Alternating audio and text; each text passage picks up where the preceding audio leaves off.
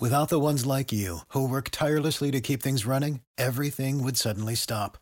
Hospitals, factories, schools, and power plants, they all depend on you.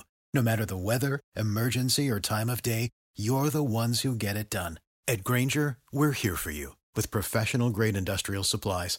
Count on real-time product availability and fast delivery. Call, clickgrainger.com, or just stop by. Grainger, for the ones who get it done. Hello, everyone. This is Scott Reichel, and this is the Bay Area Podcast here on the Bleed Podcast Network, the Bay Area's #1 sports podcast network, the only place with a show for every team in the Bay Area and more. We believe in our teams. Do you believe? If you enjoy the show, please subscribe and rate the show on iTunes. We're also available in your favorite directory, Spotify, Google Play, Stitcher, Luminary, and TuneIn. You can find us at Believe.com and at Believe Podcast on Twitter. You can find me personally at Reichel Radio on Twitter. On this week's show, we'll be talking about some NFL football as the San Francisco 49ers have a matchup over the next few days. Before we do all that, we're going to have a quick word from our sponsor. All eyes are on the gridiron as teams are back on the football field once again. As always, BetOnline is your #1 spot for all the pro and college football action this season.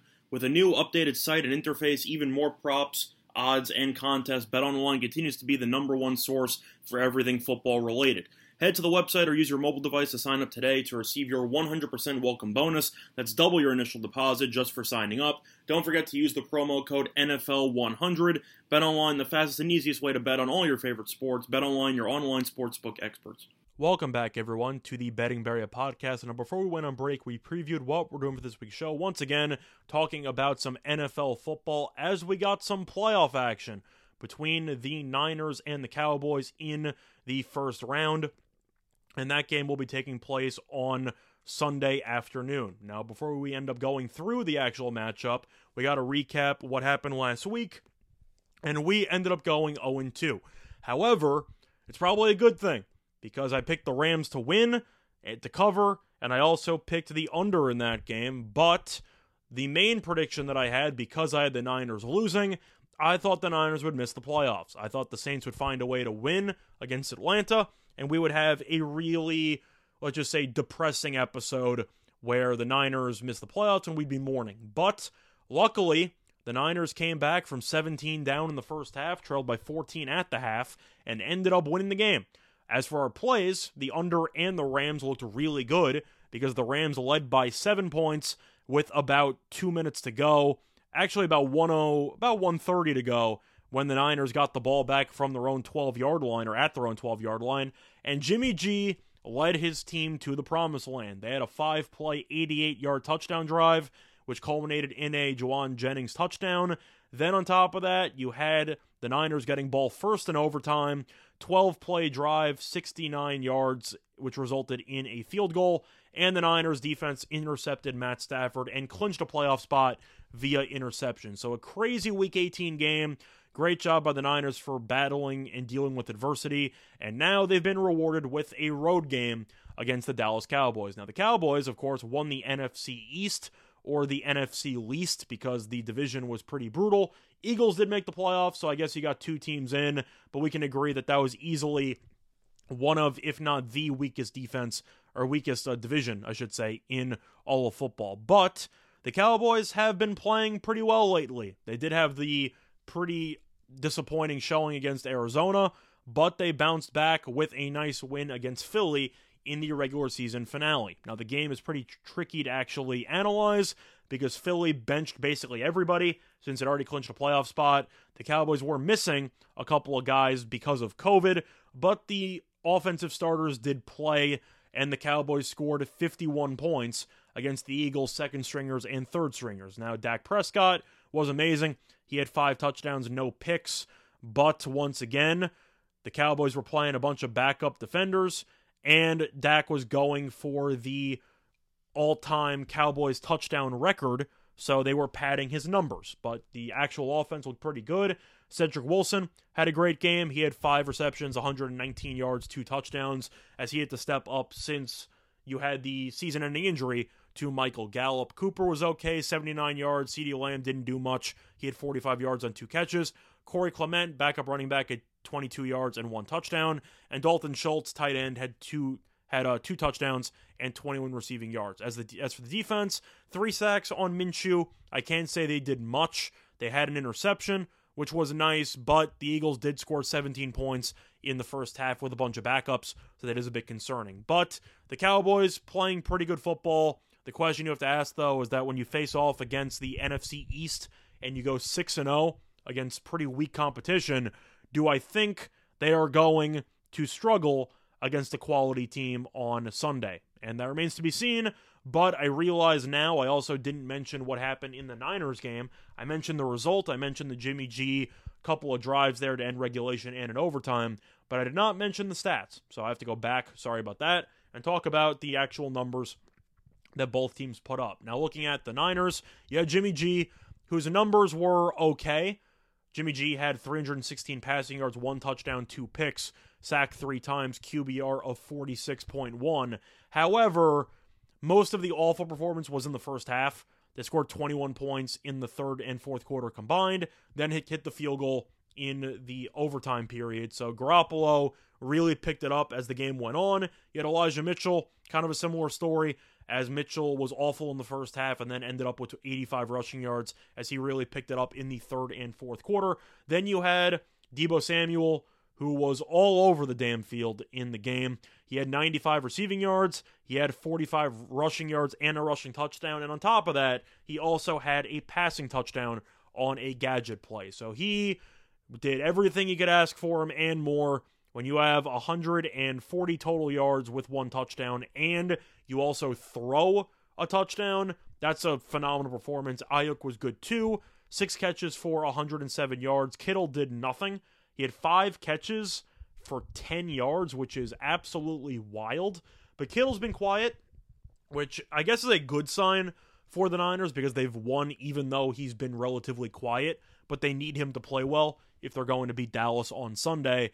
As for the rest of the receiving corps, Juwan Jennings was great as he had 94 receiving yards and 2 touchdowns. So hopefully that carries over into the Cowboy game. But to go through the defense, did a great job.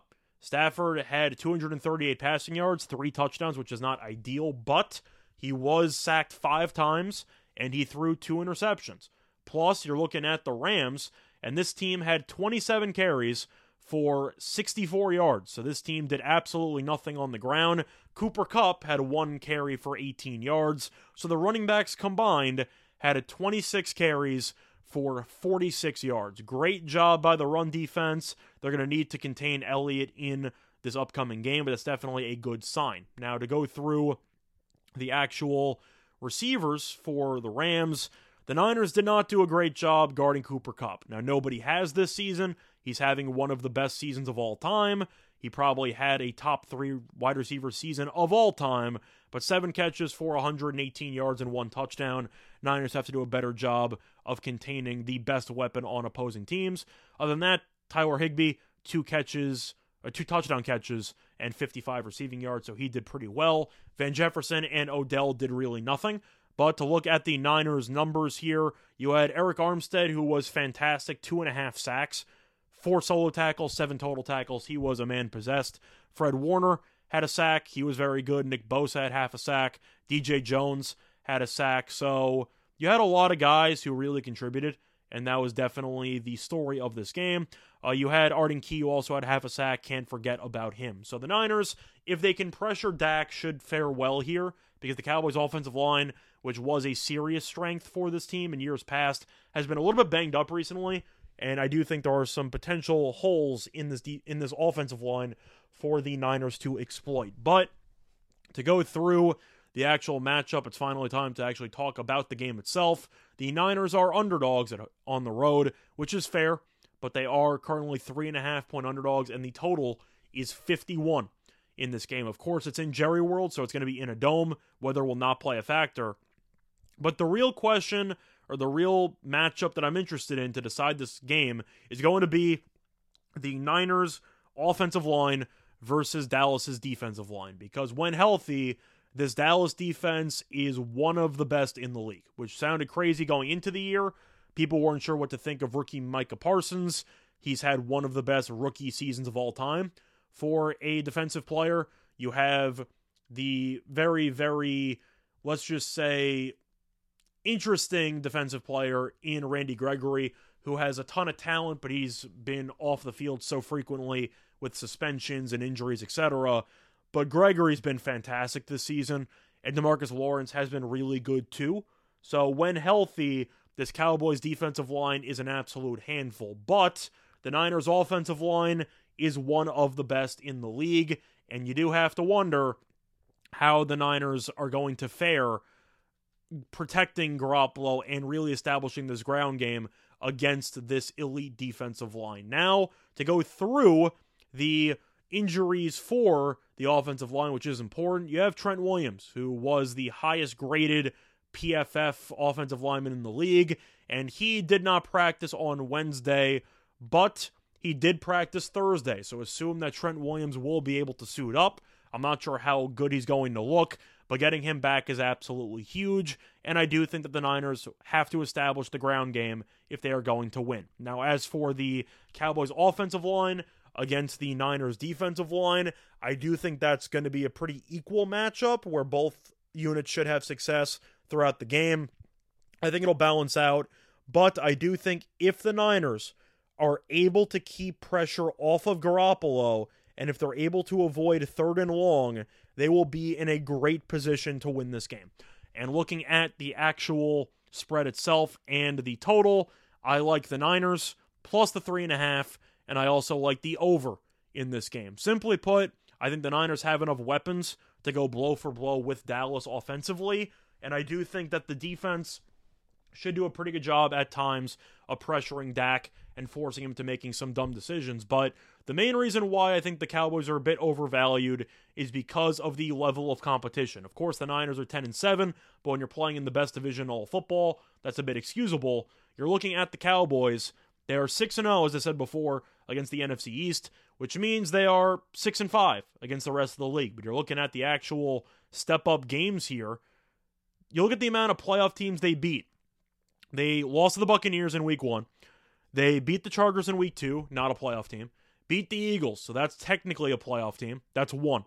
Then they beat New England. That's another playoff team. That's 2. And then they ended up beating the Eagles again with the backups in. So excluding the NFC East, they beat 1 playoff team in the entire season. So I do think they're overvalued. The Niners have really gone through an absolute gauntlet and fared well, or pretty well, in a lot of those tough matchups. This game should be a nail-biter. I think it'll come down to the wire. But Jimmy G showed me something last week, that he could actually lead you on a game-winning drive if you need him to, and I think that he will play pretty well, or at least well enough to win this game outright. So for me, I'm taking the Niners to win this game outright.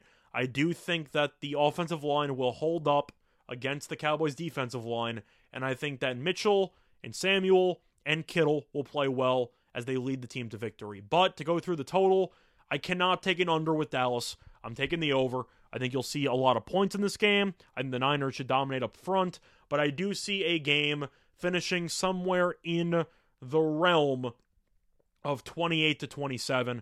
I see a real nail-biter. I see both teams generating a ton of big plays, and I do think that this total is too low. So once again, my thoughts for the playoff game coming up this weekend, I have the Niners plus 3.5 as well as the over 51. But that has been this installment of the Ben and Barry Podcast. Bye, everyone.